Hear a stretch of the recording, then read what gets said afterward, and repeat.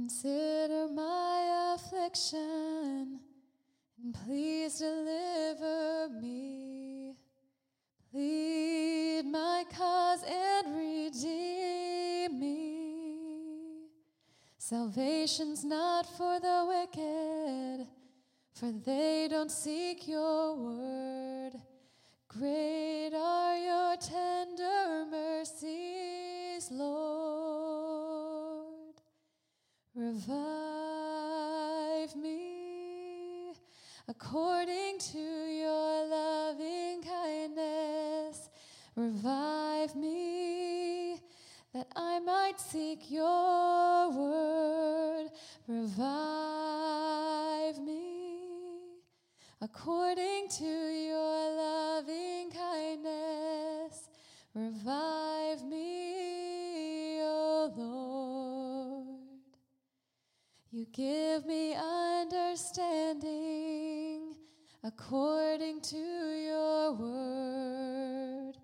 Great peace for those who seek your face.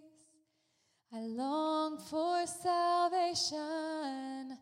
My lips shall praise your name. I rejoice in the treasure of your keep. Revive me according to your loving kindness. Revive me that I may seek your word. Revive me according to your loving kindness. Revive me, O Lord.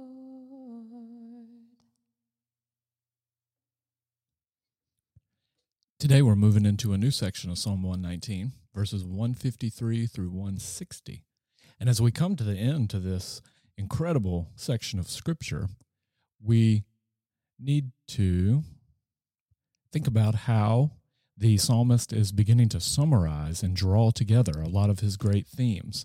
And I've been struck how often the theme of revival, renewal, the prayer that's been repeated so often has been, revive me.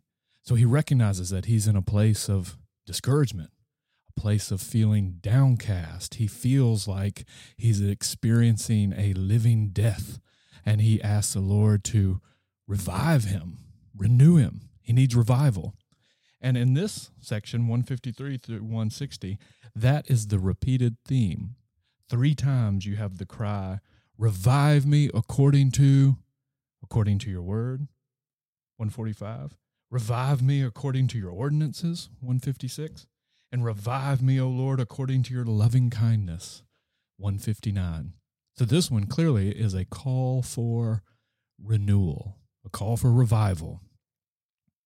Now, I don't know about your background or what you think about when you hear the word revival.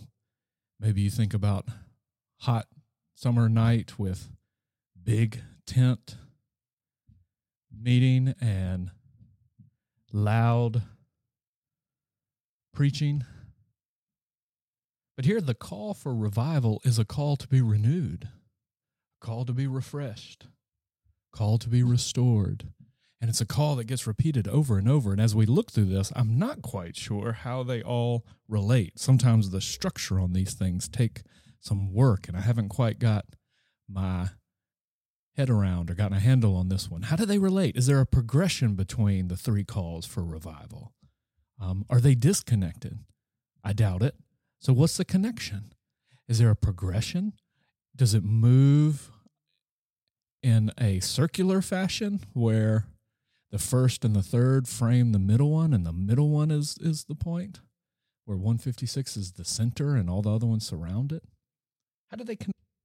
Maybe a clue into answering that question is, does the psalmist give us a clue into what situation he's in that's motivating this cry for renewal and revival?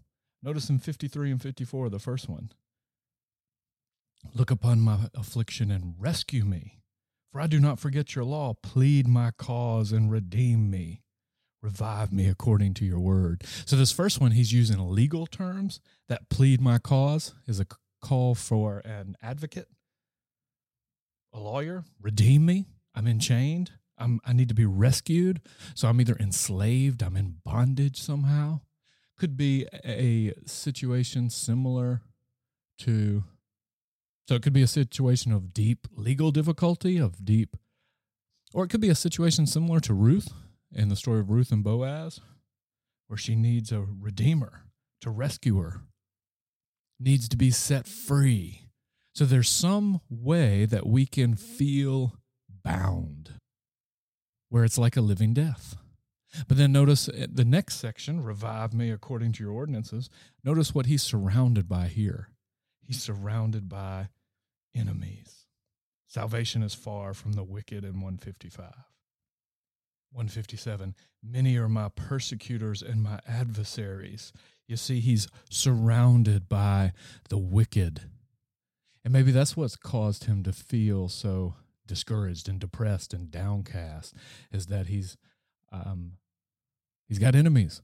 They're surrounding him. And it can often be the actions of others that lead us to feeling discouraged in the difficulty.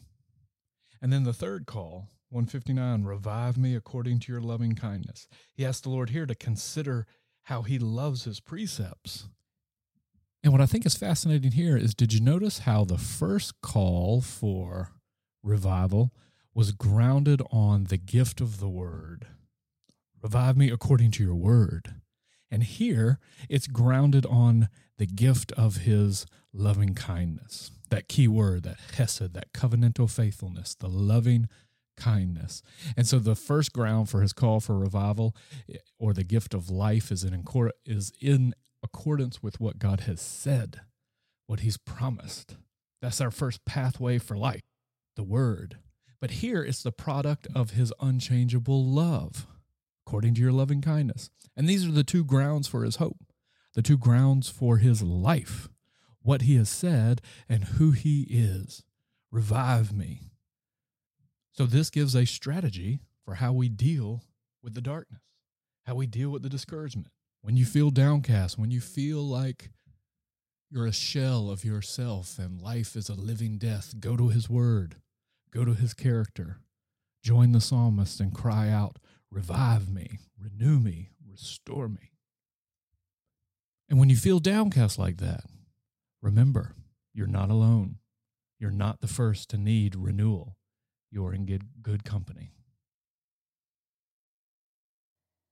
Praise God, from whom all blessings flow.